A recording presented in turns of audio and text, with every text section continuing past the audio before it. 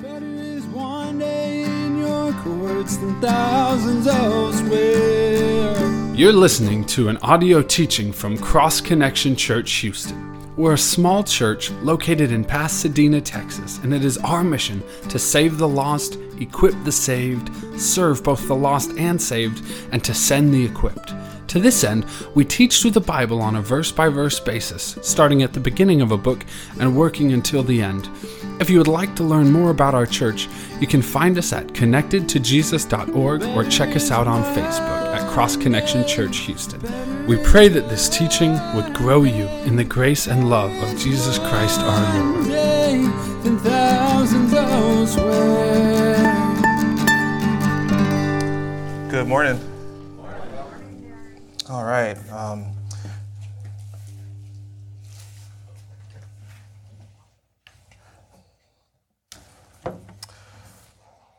Still picking it up? Yes. Yeah. Let me see if I can scoot over a little bit.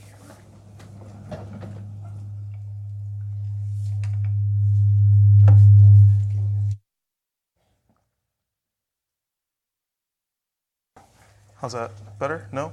Yeah? Still some feedback? Maybe I'm too close. Technical difficulties, right? First Sunday?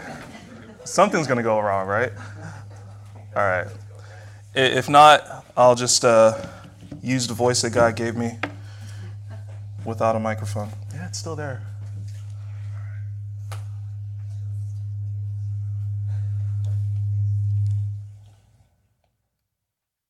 Okay.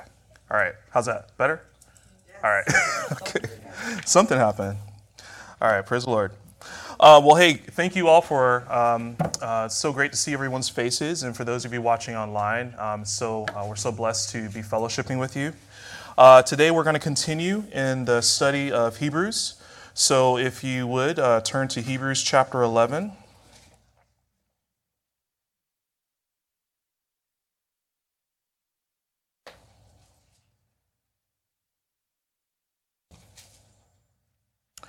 And we're going to focus on verse 22 today, which says, "By faith, Joseph, when he died, made mention of the departing of the children of Israel and gave commandment concerning his bones."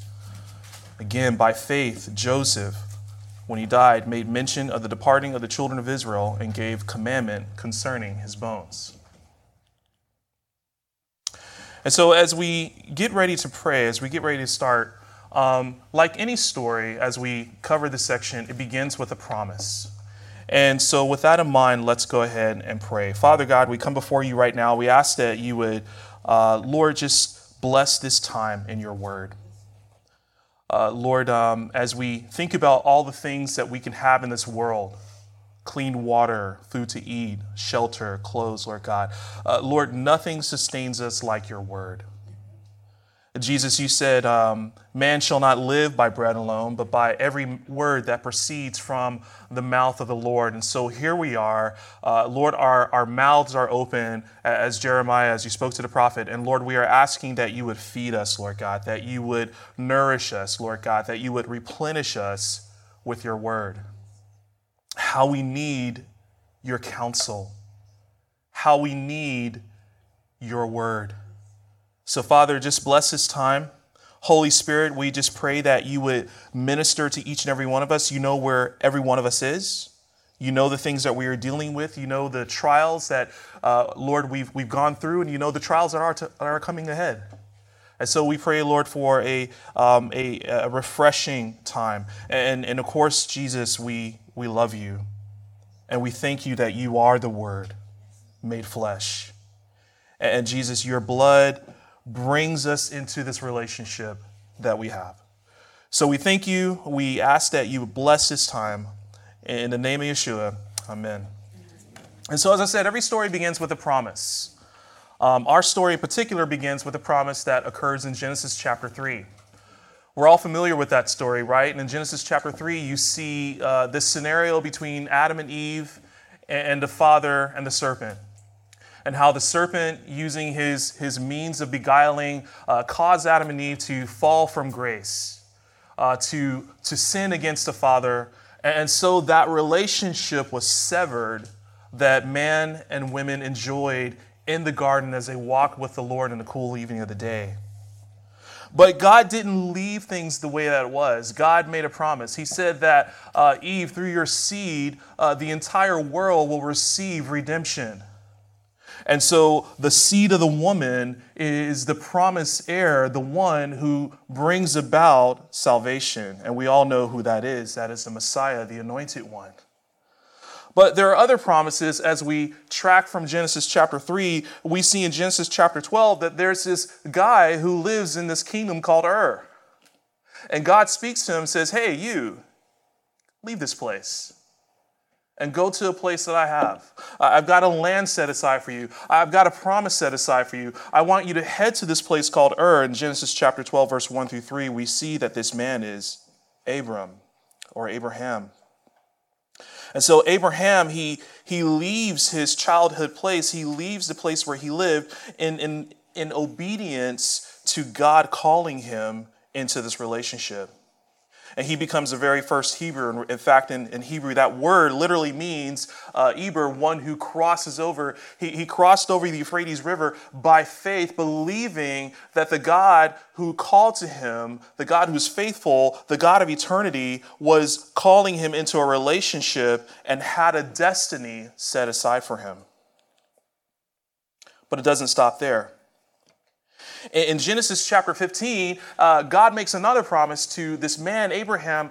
First of all, the first promise in chapter 12 was that he would become the father of many. In fact, his name was Abram, then his name became Abraham, and what God did was he inserted his spirit. That little H that we get there is the Hebrew word hey, which means behold, God has done something. And what did God do? God put his spirit in Abraham, and Abraham truly did become a father of nations because the man was 100 years old and his wife was 90. They both were literally dead. But God brought about a promised heir. The name of that heir was Isaac. And of course, his name means laughter because you would laugh too if God said that you're going to have a child at 190, respectively. And so we have this promise. God is going to bring the Messiah through Abraham. God is going to bring redemption through Abraham. God is going to save the world through Abraham. And then God speaks to Abraham and says in chapter 15, hey, by the way, your descendants who are going to be great, they're going to spend 400 years in a place called Egypt. But I'm going to call them up again. And I'm going to bring them into the land that I've shown you. Because at one point, God showed Abraham, he showed them from the north to the south, from the east to the west, this entire land that he had promised him. He says, look, I'm going to bring them back to this land after I bring them up from Egypt.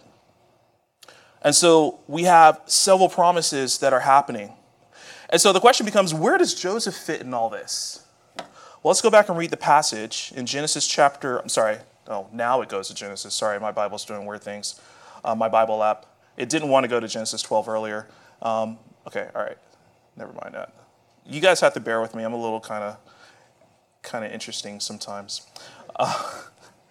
But back in Hebrews, verse 22 says, by faith Joseph, at the end of his life, made mention of the exodus of the Israelites and gave directions concerning his bones. In the nutshell, what's happening here is that Joseph, when he is about to see the end of his days, Joseph prophesies. He prophesies based upon what God has already said to his father Abraham. He says, guys, it doesn't look like it, but one day God is going to take us out. It doesn't seem like it, but one day God is going to remove us. Things are very comfortable right now, but God actually, believe it or not, has a better place. Or things may be hard, but God has promised to redeem us. So at the end of his life, in verse 22, he made mention of the Exodus. He saw what God was going to do, and he believed it so much so that he gave directions. He said, look, this is what you're supposed to do with my bones. When God calls you out of Egypt, this is what I want you to do with my bones. Now, a couple of things to know about Egypt, right? Anyone ever been to Egypt? I've never been to Egypt. But what's the one? Okay, all right, Pastor John's been to Egypt. Okay, there's always one. what do you think about when you think of Egypt? What's the first thing that comes to your mind? Pyramids, thank you. Love that. You guys are participating. I love that. And what are pyramids for? What's the purpose of a pyramid? A tomb. Man, you guys are on it. Notice Joseph did not ask for a pyramid. He did not ask for a tomb. Now, what was Joseph's rank? He was the second most important, powerful man in all of Egypt. Surely, someone who did the things that God accomplished through him would receive some sort of memorial, some sort of lasting monument to say, here lies Joseph, the savior of Egypt, the savior of the world. But Joseph has no monument. He has no tomb in Egypt. Why? Because Joseph wanted to be buried in the land of promise. Because Joseph saw and believed the promise that God made to his father Abraham and said, I want to be a part of what God is doing. And I have rejected this world. I have rejected this society. I have rejected this great nation, the nation that was the most powerful nation at the time. Joseph said, no, I am casting aside the glory of this world for the glory of the world to come. And so Joseph prophesied by faith. You know, it's interesting. We can believe something and we can say, you know what? Yeah, I completely believe that. Like, for example, I could say, I believe that chair is sufficiently engineered such that it will support my weight.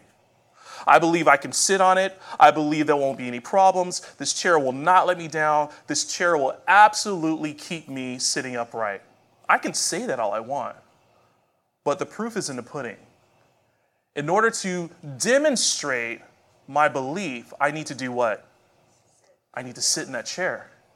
And I love this about Joseph. Joseph believed that God was going to keep his promise to his father Abraham, and he believed in such a way that he even organized the details concerning his bones.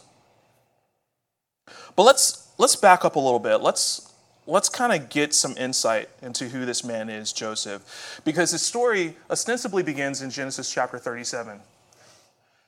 We see there that he is the son born of a woman.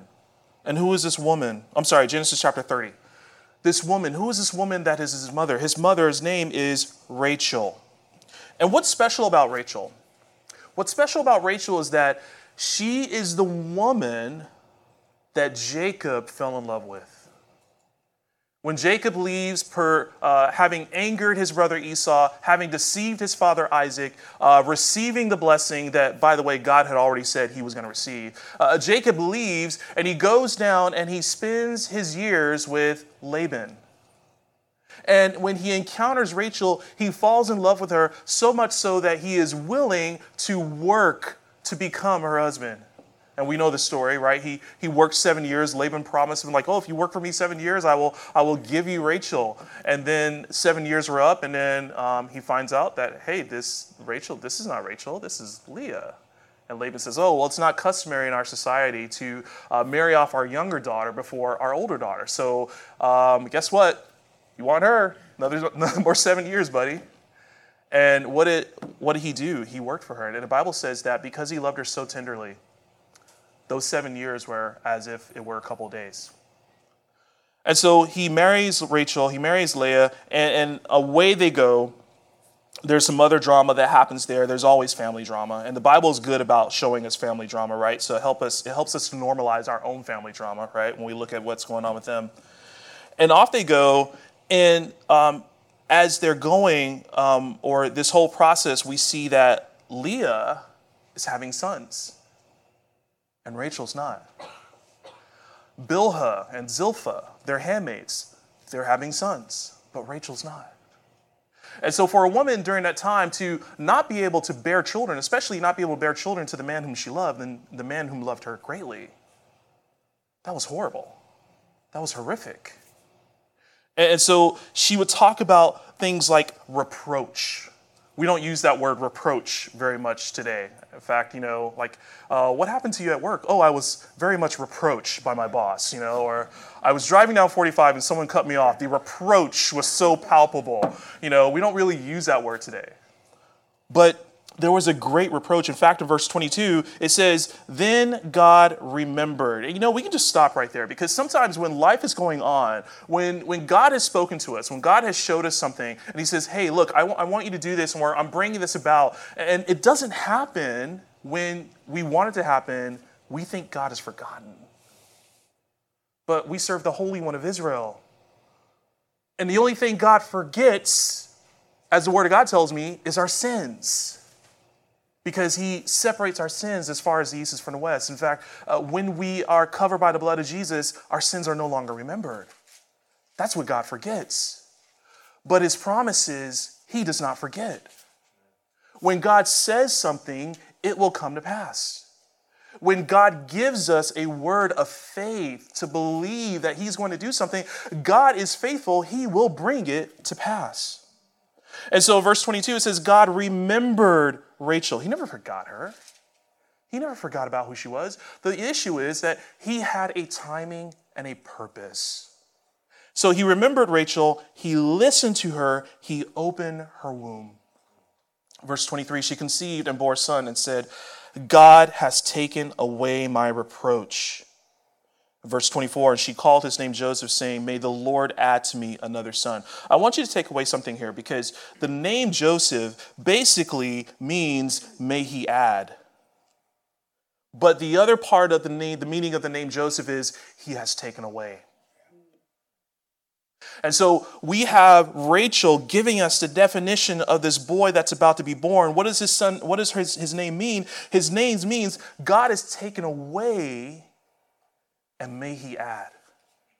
A lot of times, if we really think about what God has done in our lives, he has taken away the penalty that we should have paid.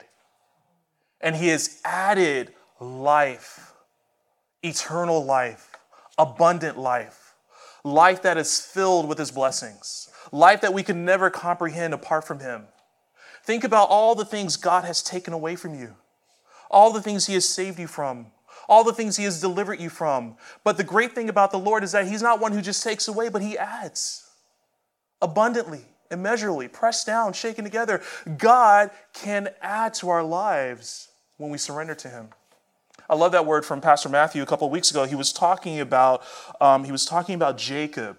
And the fact that Jacob was walking around with a limp, and the fact that his name was Israel, which means one who has wrestled with God, but implying that he submitted to God.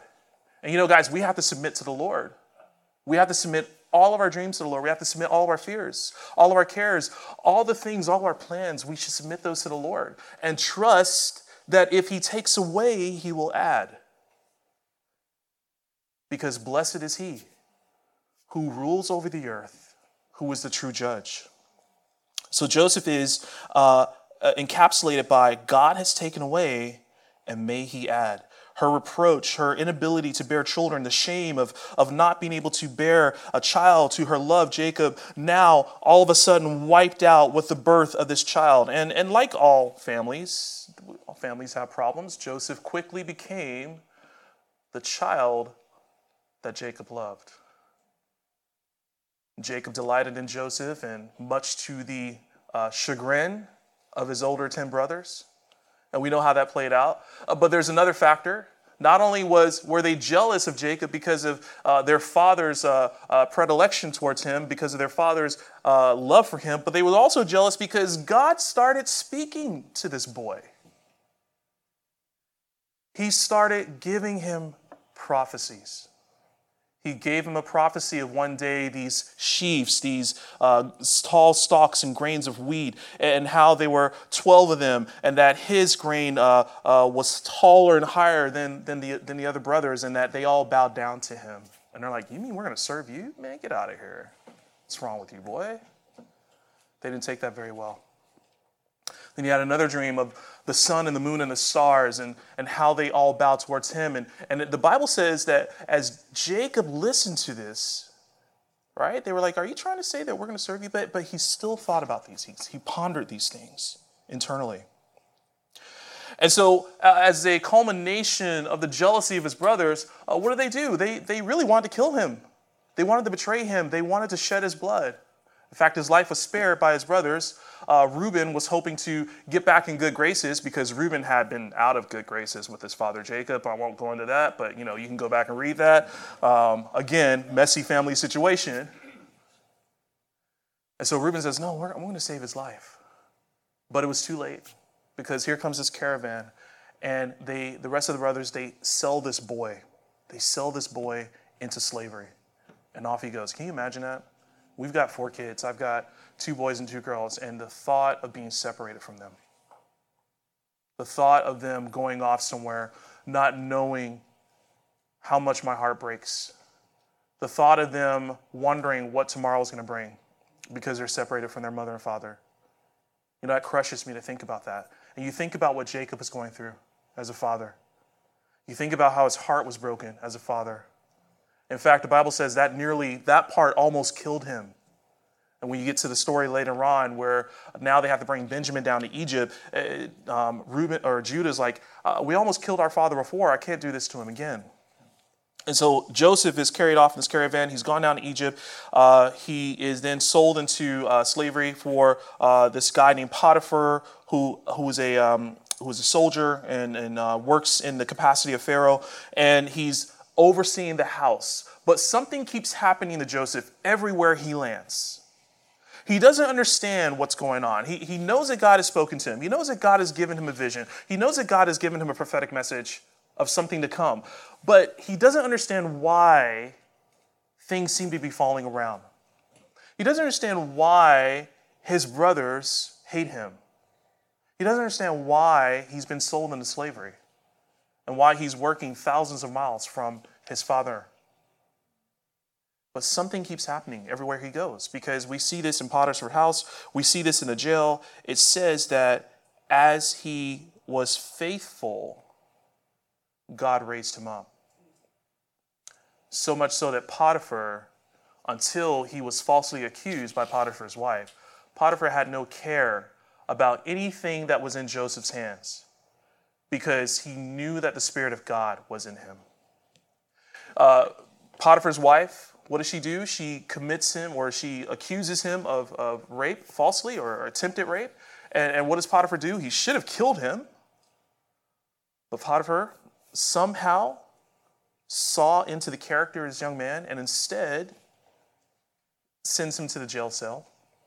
And the jailer, it says in the Word of God, had no concern for the affairs that were in Joseph's hands. So wherever Joseph ended up, he was faithful. And he worked and did things diligently in such a way that everyone around him saw that there was something different. Sometimes when God brings difficulty into our lives and we say, Lord, why are you doing this? Why are you allowing? I thought, Lord, you said you were going to bring this to pass. What we have to remember is that sometimes there are places that are so dark that God needs his brightest light. And sometimes you are that light that God is taking into those caverns of darkness, that God is taking into those depths, that God is taking into those areas that are unreached, because he has put in you his Spirit and he wants you to shine for him. He wants you to make a difference for him. He wants people to look at your life in the midst of difficulty and say, what is it that keeps you going? How is it that you have joy? How is it that you are working in a way that's commendable? Why haven't you given up on your God by now? You said your God promised you to do these things, and here you are, you're in jail, man. Falsely accused. What's wrong with you? You see, God will bring those situations into our lives because he's giving us an opportunity to shine for him. But he's also giving us an opportunity to be refined. He's also taking care of our character. Remember we were saying, why did his brothers not like him? Well, he probably had a little arrogance, if we're being honest, right? There's probably a little bit of pride there. Hey, I am going to be the elevated sheep, and you are going to bow down before me, right? And I'm sure the whole little daddy's favorite thing probably didn't help matters and so forth. And you know what, guys? Sometimes God has to do a work in our hearts before he can bring us to the place that he desires for us, before he can put us in a position to really be used for him. Sometimes God has to clean out those things in us. Amen? We need to be refined. The beautiful thing about gold is that, you just don't dig into the ground and pull up a chunk of gold and say, look at that. Look how beautiful this is. It takes some work. You recognize the value of that clump of dirt. You recognize what's there, but it takes some work. It takes some chiseling away. It takes some heating. It takes some hammering. It takes some extra effort. And, we're the clump, and we're like, oh, it's too hot, Lord. So hopefully you have your sweat rack when it's too hot, like me. Or like, Lord, you're beating on me too much. I can't take this. And the Lord is silent. And we don't hear anything. And we're freaking out. God, I thought you loved me. I thought you cared about me. Why are you bringing me through these trials? That's a key word, though. Bringing us through these trials. And so he's hammering away. He's chiseling. He's heating us up. He's removing things. Oh, Lord, I really like that. Why are you taking that away? And then at some point, something beautiful happens. The master looks at us and he sees his own reflection. See, that's what God is doing in Joseph. He did that with David. He did that with many other men of God, many women of God, faithful men and women. He's looking for his reflection. And so God was doing this in Joseph's life. He's taking him through these trials. In fact, he's leaving him in this jail cell where he's interpreting dreams, right? One guy gets his dream interpreted. It's like, oh man, thanks, Joseph. Appreciate it. Peace out. I'll remember you when I get to Pharaoh's court. Nope. A day goes by, nope. A week goes by, nope. A month, nope. A year, nope. All right? An extended period of time before finally this guy says, oh, what a dunce. Pharaoh has this dream, can't figure it out. This guy's like, oh my goodness. There's this dude in jail. He totally knows how to interpret dreams. I have been so horrible. So Joseph's called up, send in the lefty, right? He's called up, right, out of the bullpen. Interpret this dream. And he says, hey, you know what? Yeah, your dream basically means you're going to have 7 years of plenty and 7 years of famine. Hold on to that 7 years of famine. File that away in your mind. And Pharaoh's like, wow, amazing. Clearly the Spirit of God is in you. Who should we find to do this? And Joseph's like, hey, you need to find a guy that's qualified. He's got this, he's got that. He's got an MBA. He's got a PhD. He's got all this stuff. I'm like, no. You need to find a man of wisdom. Find a man that has the ability to go over these matters. And what does Pharaoh do? Does Pharaoh say, hey, Dr. So-and-so, go grab him? Or that engineer from MIT, go grab him? No, he says, Pharaoh's like, no, you. Who else but you? The Spirit of God is in you. And that's what's beautiful about this, because when God has called us to his purpose, there's a qualification in us that supersedes man's terms and definitions of what it means to be qualified. When we are surrendering our life to the Lord, we are following him with all of our heart, mind, soul, and strength.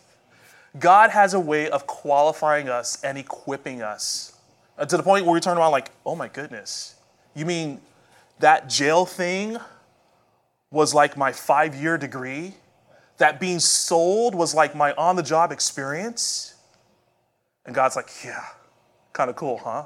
No, not cool. And so here we are. We see Joseph now elevated as the number 2 man in Egypt, the most powerful nation in the world. And then God does this amazing thing through Joseph. He wisely, during the 7 years of plenty, he stores up and builds granaries and stuff like that. And then during the 7 years of famine, which hits the world, the known world, now Egypt is the breadbasket for the world. And now people are coming to Egypt and saying, we are starving, would you please give us food? And notice who they're coming to. They're not coming to a despot. They're not coming to a dictator. They're not coming to someone who's cruel, but they're coming to someone who is wise. They're coming to someone who was sold into slavery and knows what it's like to be abandoned, knows what it's like to wonder where his next meal is coming from. They're coming to someone who was falsely accused, so someone who then deals in honesty and not treachery. They're coming to someone who worked diligently and was faithful, and so therefore the scales that this man uses will be faithful scales, true scales, just scales. They are coming to someone with God's own heart. And so Joseph helps these people, he feeds these people, and then something wonderful happens. A family reunion. See, because God hasn't forgotten about his dad. God hasn't forgotten about his brothers. You know, from his brother's perspective, they didn't realize that God was doing this work. But from Joseph's perspective, as he is trying to cope, you know how it is when you're hurt by people. You're trying to cope. You come up with these defense mechanisms. You say, I'm going to put this out of my mind. I'm not going to remember this anymore. I'm going to shield my heart. God's like, no, I'm not done with that either. I'm going to bring them back into your life. And so God brings his brothers down because they don't have food either. And what a beautiful story. Like, when you just sit back and think about this whole thing, God knew they were going to starve. So what does he do? He sends their brother ahead.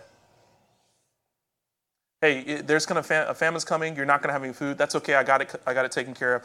I'm going to send Joseph ahead, and Joseph's going to have all the food that you need. And there's this beautiful reunion where there are tears, just weeping. I'm probably sure it was ugly crying. You ever seen ugly? Anybody ever had an ugly cry before? Right? You know, it's not just one of these. You know, it's just like, you know, your face is contorted and stuff like that. You know, so much so Joseph, like, you know, he's got to be this dignified official. He's working in Pharaoh's court, right? He has to look prim and proper. And a couple occasions in the Word of God, it says he has to hide himself. He has to go back and weep. You know, and that's what's beautiful about when God does a work of reconciliation. You know, that weeping is a weeping of joy. It's a weeping how God has brought together people who were so far apart, whether physically or emotionally or whatever, but God brings us together. And you know what God has done? God has done that through his son Jesus. He brought two parties that were distant. Remember, I said it started with a promise. All the way back in Genesis chapter 3. This promise that God says, I'm going to redeem the world to myself. And I'm going to use my son to do it. So Joseph now is being reconciled with his family. And I want you to catch something here because this is really important. You see, I think as I read through this, I can't help but see this 7-year famine as being a type of the tribulation to come. Now think about this. Joseph was rejected by his own. Who were his own brothers. Though he was sinless, he was falsely accused by Potiphar's wife. He resettles and he takes a bride among the Gentiles. Asenath becomes his wife, and he has 2 sons, Manasseh and Ephraim. He is a messenger of salvation for all who will come to him. Those who were starving, those who were on the brink of death, they knew if they would just come to Egypt and find Joseph, they would have food plenty. And finally, he's reunited with his family. The prophet Zechariah says one day when Yeshua comes down, when they finally say, Baruch haba b'shem Adonai, blessed is he who comes in the name of the Lord, that one day their eyes are going to be open and they're going to say, what are these holes in your hands? And Jesus is going to say, these are the holes I received in the house of my friends. One day it says in Zechariah that they are going to mourn for him as a mother and father mourn for their lost son. That day is coming. And so I see in Joseph a type of the tribulation because the Jews have to go through the tribulation before they can recognize and say, you know what, we missed it, we blew it. Yeshua was the anointed one. He was the Messiah that the Father has sent. He's the one we've been praying for all along. He's the one our hearts have desired this whole time. And by the way, the bride of Joseph, Asenath, she is a type, or we, represents us. The Messiah takes for himself a bride. among the nations. And the reason we are here today is because we are his bride. And so we have been called out from the nations, called out to be his bride. So as I think about this story of Joseph, as I think about this one verse, by faith, Joseph, at the end of his life, made mention of the exodus of the Israelites and gave directions concerning his bones. You see, it's not just an arbitrary by faith. It is something that God has been building and building and building. And God has been planting seed after seed after seed. And he's been watering and watering and watering. And he has been building up the faith of this man such that at the end of his life, as he looks back on what God has done, it says he died at the age of 110. As he looks back and he sees the miracles of God, as he sees how God used him greatly. In fact, what he said to his brothers, as his brothers are heartbroken, are like, oh my gosh, we tried to kill you. And Joseph's like, no, you meant it for evil, but God meant it for good, for the saving of many lives. Amen. As he looks back on this, he's reminded of something. He's reminded that Egypt is not his home. Egypt is not the place where his bones are to be buried. His bones belong somewhere else. And he thinks back to what Abraham said. 400 years God said to Abraham, your people will be in another nation, and your people will be slaves. But I will gather them up, and I will bring them back. And Joseph remembers that and says, you know what, guys? We're only going to be here for 400 years. But when God brings you back, when God brings us back, take my bones with you. Don't build a monument for me here. Don't build a sarcophagus. I don't want to be discovered 2,000 years mummified. Hey, we found the body of Joseph. Great, right? I don't want that. I don't want a sphinx. I don't want a pyramid. I don't want anything with my name on it here because this is not my home. I want my bones where my home is going to be. The Bible tells us, some friends and I, we're going through the book of Daniel on Monday nights. We were talking about these 35 or 75 days. Like, what does that mean? Because there's in Daniel chapter 12, you guys need to go read it. And some thoughts are that this is a time where God's going to resurrect the saints. He's going to rebuild the temple. He's going to establish the temple. This is after the tribulation. He's going to resurrect the saints. And I expect to see Joseph among those saints being resurrected. So as we start winding down here, thinking about that, Joseph's faith was added to, was grown, was cultivated such that it became this amazing prophecy. And every year, think about this, every year as they are growing, as they're out there in Goshen being shepherds, and it's a miracle in and of itself because they were shepherds. And so they were separated from the rest of the Egyptians. And the Bible tells us that Egyptians despise shepherds. We'll see that next week when we start talking about Moses. So they were separated, they were cultivated, they were incubated. God gave birth to the nation of Israel in Egypt, and he brought them out. And it's funny how God will mature us and give birth to us in places we never expected, in situations we didn't anticipate. How God will give birth to a faith, how God will give birth to an ability, a yearning, a calling in an arena we didn't want, in a country or a situation that we never thought about. But we see that here. And so as we get ready to close, I want to give you an example of somebody who demonstrates that same kind of faith. There's this guy named George Mueller. He was born in September 27th, 1805. He died in 1898. And he's widely considered one of the greatest men of prayer and faith since the days of the New Testament. He lived nearly the entire 19th century. He lived in Bristol, England. He led 4 far-reaching influential ministries, but we best know him today. When we think about George Mueller, we think about the orphanages that God used him to establish. I want to tell you something about his life, though. These are his words. In November 1844, I began to pray for the conversion of 5 individuals. I prayed every day without a single intermission. whether sick or in health, on the land, on the sea, and whatever the pressure of my engagements might be. 18 months elapsed before the first of the 5 was converted. I thanked God and prayed on for the others. 5 years elapsed, and then the second was converted. I thanked God for the second and prayed for him for the 3. Day by day, I continued to pray for them, and 6 years passed before the 3rd was converted. I thanked God for the 3 and went on praying for the other 2. These 2 remain unconverted. Those are his last words there. You see, these other 2 did not get converted in his life. But there's another anecdote regarding that, because someone else wrote about this experience about George Mueller after he had passed on.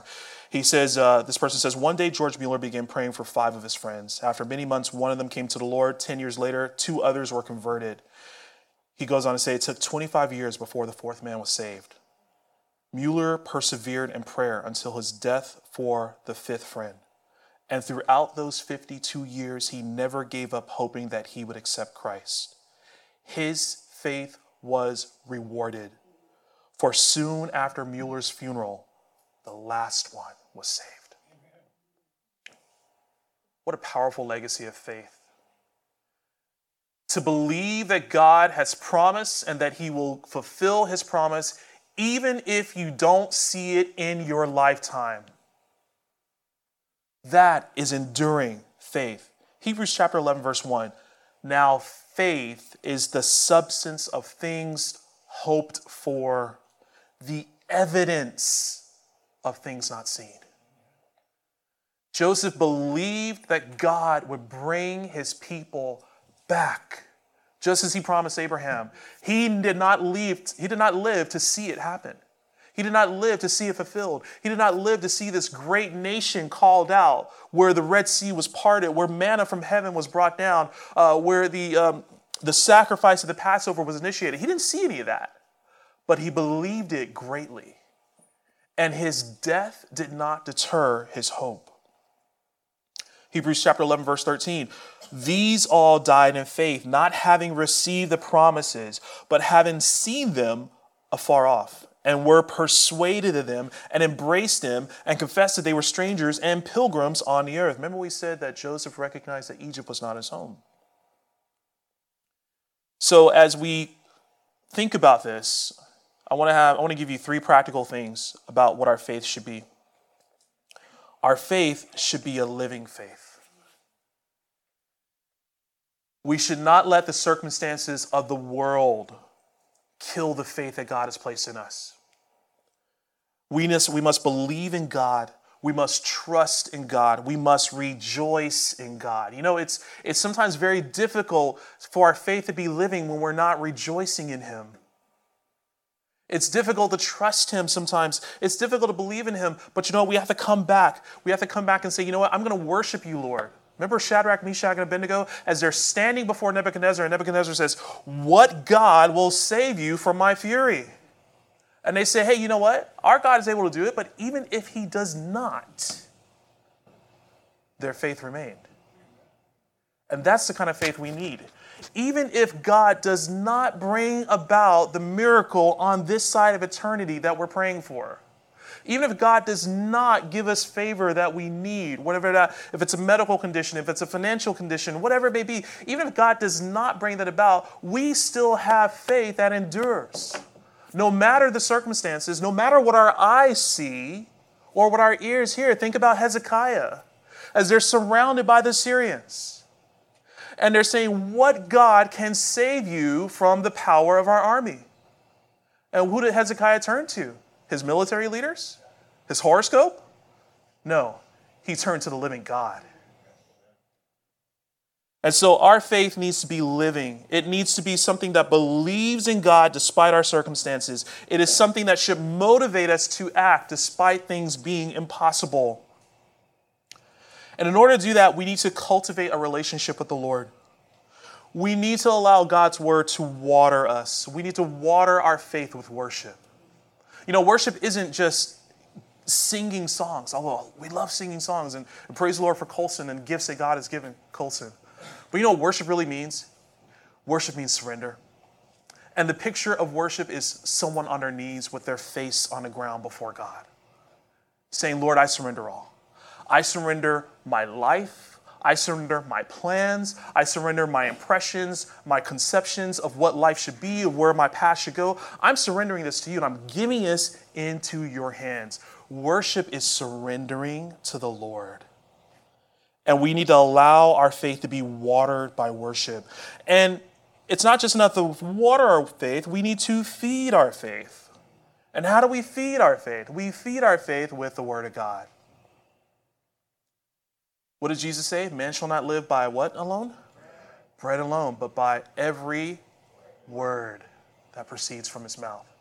That feeds our faith. When we read about Joseph, you know what? When tomorrow things get hard, I can think, you know what, man, Joseph, God used Joseph. God took Joseph through a valley. Maybe God's just taking me through a valley. Joseph was falsely accused. This person's falsely accusing me. Maybe this is just my opportunity to stand up for the Lord here. Proverbs 14, verse 13, another aspect of why our faith needs to be living, it says, the wicked is driven away in his wickedness, but the righteous has hope in his death. So death does not kill our belief in who God is. If someone says, I'm going to take your life unless you denounce who God is, no, we should have the courage and faith remains, says, you know what, you can take my life, but my soul is in his hands. And I believe that he will raise me up. And I believe that he will bring forth all his goodwill and purposes towards me. Number 2, we need to have an enduring faith. It's a faith that endures difficulties. Because let's be real, Jesus said, in this life you will have tribulation. But don't be discouraged, for I have overcome the world. And so we will go through problems. We'll drive down a road. We'll get a flat tire. Oh, Lord, I'm just suffering right now with this flat tire. I'm being sarcastic because there are things that many people in the world suffer far worse than that. But when we are looking in the Word of God, when we're focusing on God, when we're living in expectation towards what God is going to do, no matter what our difficulties are, we can endure those. Because we know that he has a plan. We can endure trials. We can endure the fallen nature of this world. Why? Because we know that this is not our home. Matthew verse 24:13, but the one who endures to the end will be saved. 2 Timothy chapter 4, verse 7 through 9. I have fought the good fight. I have finished the race. I have kept the faith. Hebrews 10:36, for you have need of endurance so that when you have done the will of God, you may receive what is promised. We need to have a faith that endures. And finally, we need to have a patient faith. We need to learn how to wait on the Lord. His timing often is not our timing. Think about Joseph in the jail. Think about David. For those many years, he was promised, he was anointed to be king, but it didn't happen overnight. It took a while. We need to know that God is not only the main act on the stage, but he's also behind the scenes. And so we're expecting God, okay, Lord, I want you to come out boldly. I want you to do this work. I want you to speak this word. But God is also behind the curtain. And he's also working things out. And we don't see what God is doing. But he is. Because his thoughts towards us are innumerable. Because his word says he knows the plans he has for us. And so we have to trust and believe that God is working things out, though we don't see what he's doing. I like Revelation chapter 14, verse 12 and 13. Here is the patience of the saints. Here are they that kept the commandments of God and the faith of Jesus. And I heard a voice from heaven saying unto me, write, blessed are the dead which die in the Lord from henceforth. Yes, says the Spirit, that they may rest from their labors and their works do follow them. Isaiah 40:13. But they that wait upon the Lord shall renew their strength. They shall mount up with wings as eagles. They shall run and not be weary. They shall walk and not faint. We need to have a patient faith and trust and believe that God will bring about his goodwill and purpose in his time. The Jews have a saying. They say, when someone dies, they say, blessed is the true judge. And they also say, whatever is done, it is for the best, it's for the good. We have a similar saying. It's in Romans, found in Romans chapter 8, verse 28. For I know that all things work together for the good of those who love God and who are called according to his purpose. We think about what our beliefs are built upon, the foundation of our Christian faith. There's so much that echoes back to these Jewish patriarchs, these things that they would do and they would say. And so it's no wonder that Paul himself, being this man greatly used by the Lord, brings this forth. And so what we have to understand is that whatever is happening in our lives, God is causing it to work out for the good. We may not see it in this lifetime. We may not know it in this lifetime, but we will be known and we will be raised. And God will bring about his good plan and will for us one day. So let's close with this. 2 Peter, this is your homework assignment. 2 Peter chapter 3, verse 8 through 13. Because the question becomes, what are we waiting for? Right? What is Joseph waiting for? What are all these people waiting for? These people in the Hall of Faith. Part of the passage says that they were looking for a land. They were looking for a homeland. What's the homeland we're looking for? Well, Peter says, beloved, be not ignorant of this one thing, that one day is with the Lord as 1,000 years, and 1,000 years as a day. Verse 9, the Lord is not slack concerning his promise. For the rest of the week, when you're going through things and you're waiting on God, you're trusting in the Lord, remember what Peter says. The Lord is not slack concerning his promise. What does that mean? It means he's not wasteful. It means he hasn't forgotten. It means he hasn't set aside. It means he hasn't despised you. It means he hasn't left you behind. In fact, it just means the Lord said it. The Lord will do it. We just don't know when. But what is this promise we're waiting on? What are we waiting on? You know what I'm waiting on? You know what Peter's talking about? Verse 10, the day of the Lord will come as a thief in the night, in which the heavens shall pass away with a great noise, and the elements shall melt with a fervent heat. Climate change, by the way. And the elements, the earth also, and the works that are therein shall be burned up. Ooh, really bad climate change. Seeing then that all these things shall be dissolved, what manner of persons ought you to be? In holy conversation and godliness, looking for and hasting unto the coming of the day of God, wherein the heavens shall be on fire, shall be dissolved, and the elements shall melt with fervent heat. Nevertheless, we, according to his promise, look for new heavens and a new earth, wherein dwells righteousness. A place where we don't have to turn on the news and read about 12-year-old girls being taken from their homes in Afghanistan and married off to men. A place where we don't have to turn on the news and see cities burning. People dying of diseases, loved ones afflicted with cancer. A place where goodness exists. A place where righteousness grows like fruit on trees. A place of purity, a place of holiness, a place of hope, a place of God's eternal love. That is the promise we are looking for.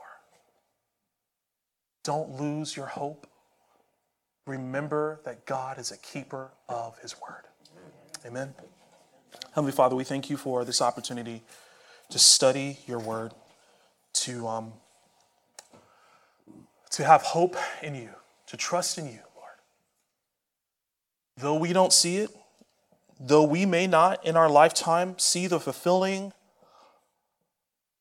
of your promise, Lord God, we thank you, Lord, that we have men and women in the Bible that we can look to who looked to that day and whose faith did not wither. Lord, may we walk in faith. May our faith be a living faith. May it be a faith that endures, Lord God. May it be a faith that is patient. And Lord, as we ask ourselves this question, as Peter asked, what manner of persons ought we to be? Lord, may we be people who live for you, in whom the light of Jesus shines brightly, so that this world of darkness will see that there's a God in heaven who loves them deeply. Lord, we love you, we praise you, we thank you for this time. In Jesus' name, amen.